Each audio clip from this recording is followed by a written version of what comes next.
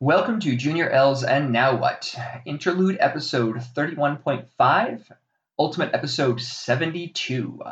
Since I recorded last, there's a handful of things that have occurred, the things that we've done mostly, so nothing like earth shattering. Well, I don't know, maybe one of them. I'll get to that in a minute. We do kind of that lease to own thing on our phones with AT&T, and so our time was up, and so we decided to go in and get some new phones. I know some of you are going to rejoice, some of you are going to hate me, but we're Apple users here. I have my own opinions about the whole thing, but at the end of the day, it is what it is, and we're happy. So yay! Anyway, so my wife and I upgraded to the iPhone 11 Plus Ultra Mega, whatever it's called. And I'd have to say, I mean, it's faster. The screen looks a little clearer, and the camera is truly fantastic. I mean, it's actually incredibly awesome. In fact, I even bought a special case for it that has a little shield that you close that goes over the camera lens. So. Yeah, anyway, the facial recognition is probably the newest thing for us. I know the technology isn't that new, but it is the newest thing for us. Having said that, it does make me kind of sad that the company that I work for still requires us to do physical typed passwords, whereas the phone companies for years have been using fingerprint ID or facial recognition. And I mean, seriously, let's get with the program, people. So that was kind of cool. I'm kind of excited for these new phones. Another thing that we've done is with the house that we live in now, we have tons of windows, but those windows faced both east and west. And because of that, we get sun pretty much all day long. And it's not like overly burdensome, but there are times of the day where it's pretty bright. And so I bought this stuff that you put on your windows. You put it on the inside of the windows. It's got a slight tint to it, but it also has a reflective surface, kind of like a one-way mirror or two-way mirror, whatever they're called. And part of the reason for that is so that we can have the windows in the front of the house, the curtains opened, but people can't see in. So, anyways, I bought it like 2 years ago, and finally took some time and had my parents come up and help me. Both of my parents are fantastic at pretty much everything they try to do. And so I knew if I had them here to help, I would be less likely to screw up. And sure enough, they did an amazing job. We only put it on one window. It's actually a door with a window across the whole thing. And it is amazing, like truly amazing. I mean, this is some fairly inexpensive stuff that I just bought off of Amazon, and it works amazingly well. So I'm really excited to put it up on basically the rest of the windows of the house. Um, you can stand outside right up to it, and you cannot see inside the house unless it's brighter inside than it is outside. So kind of cool. I've finally succumbed to the reality that I'm going to be working from home more than in the office. So I finally caved and bought myself a standing desk, another Amazon purchase. It's a manual crank standing desk. And I'll be honest with you. I mean, I don't remember exactly how much I paid for it, maybe $100, $200, but it's been really nice. My back is starting to feel better again. I forgot how nice it is.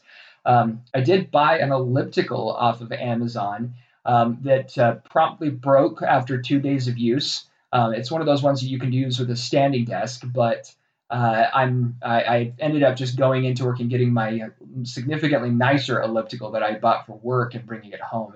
It's a kind of elliptical / stair stepper type of device. The one I have now is super quiet. I've been using it for over a year and it's still working fantastically well. So the cool part is that not only am I standing, but I'm in motion the whole time. And since I'm a super power pacer, I can pace while still standing more or less still while still working. And the nice thing is that I'm in my library here at home, which is bigger than some offices at work. And so I feel like I can kind of move around the room if I need to. Plus, I'm surrounded by books, which, is there much in life better than being surrounded by books? So, it's been pretty cool. As far as an experiment is concerned, at work, I was probably putting a good 3 miles in a day on my elliptical, but I had lots of meetings that I had to go to. At home, I do all my meetings virtually, so I stay on the elliptical all day. So I'm probably putting closer to 5 to 7 miles on it a day. And for the last few months, I've been sitting kind of like a lazy boy with my laptop on my lap. And now I'm using the standing desk and an elliptical. And yeah, it's made a huge difference on my whole body. I just feel better. Um, so one of the things that my wife and I have been talking about is, sometimes my sanity level, especially my rational level, it changes over time. And it's sometimes for the better and sometimes not. And lately, it's been more on the not so better side. And I have found that some of that is a direct result of my routines and some of the things that I know help me. As one of those is my nightly studies. I haven't been as good about that lately, so I've started getting back into that again, and I always enjoy that, and that just makes me feel better. But some of it also has to do with doing things with my hands. And so I decided that I'm going to go ahead and pick up my chainmail again.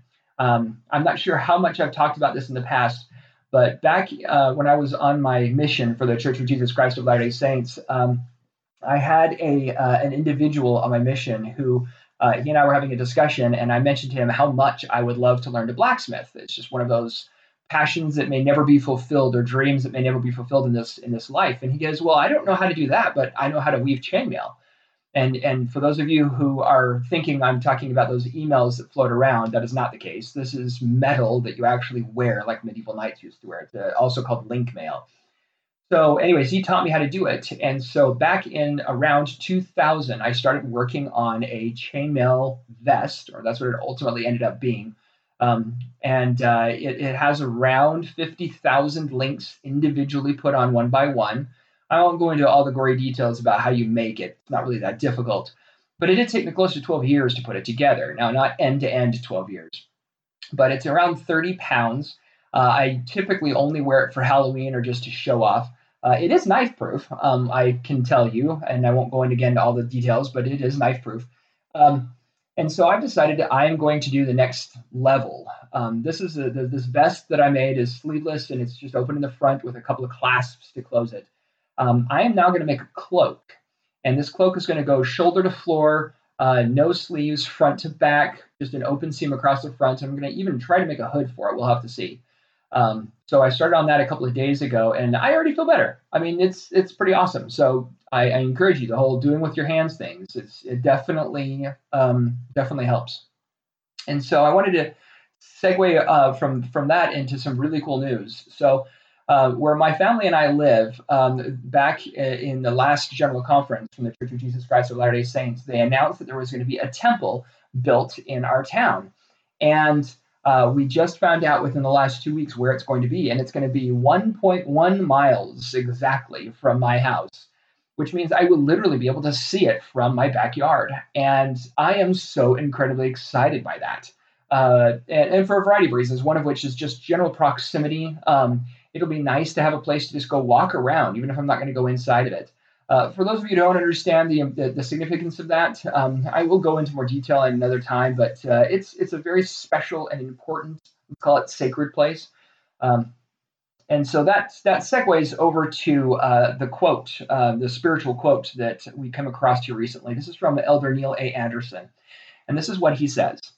I have found that as I prayerfully study the words of the prophets of God and carefully with patience spiritually align my will with his inspired teachings, my faith in the Lord Jesus Christ always increases. If we choose to set his counsel aside and determine that we know better, our faith suffers and our eternal perspective is clouded. So this quote has many, many layers of importance to me. One of those is in the Book of Mormon, especially in the Book of Alma, it talks about the seed and how you to kind of test if something is true or not, is you plant the seed and see if it grows. And here, whether he intended to do this or not, he actually puts one of those types of tests in this line, and that is that, and I'll repeat this part in the middle of the quote. My faith in the Lord Jesus Christ always increases. And so that would be the test, is if you listen to the prophet, and I love how he says, align my will with his. So that doesn't mean I'm going to become him. I'm not going to become the teachings, but I'm going to align my will. In the Book of Mormon, later in the Book of Mormon, we meet one of the Nephis. There's multiple Nephis throughout the Book of Mormon. This one is the Nephi, the son of Helaman. And at one point, Heavenly Father gives him the power to make anything happen in this world that he wants to, because he knows his will never be contrary to that of the Lord's. And that's how I see this. Um, Now, I'm going to put something out here, and this is not out of pride. This is out of perspective. Um, the more I learn, and I've used this quote before, this is kind of just an interesting little tidbit. The idea of the more you know, the more you realize the less you know, I would argue goes on to say, and the more you realize, the less you know, the more there is to know. And so it becomes this kind of infinite cycle of increasing knowledge and growth. To me, what that means is no matter how smart I am or how smart I think I am, I will never be smart enough to know everything. And therefore, for me to assume that my knowledge is greater than God's is definitely a fallacy. And for me to assume that my knowledge is greater than the prophets, I'll be honest with you, my knowledge may or may not be better, but I am not the conduit. The prophet is. And therefore, I need to rely on that conduit. And so it's very important for me to do that. Anyways, having said all of that, I'm going to continue on with the journey of the cars as I've talked about in the past. So the next 3 cars, and I numbered these. So up to this point, I've done 9 vehicles, some that we've owned, some that I learned to drive on. The next one is one of my coworkers thinks it's hilarious because I talk about it all the time. It's our 1988 Chevy Astrovan.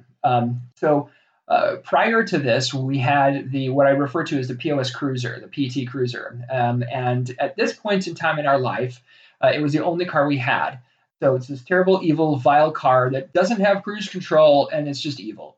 But we still only had one car, and it's extremely difficult for those of you who've done just one car.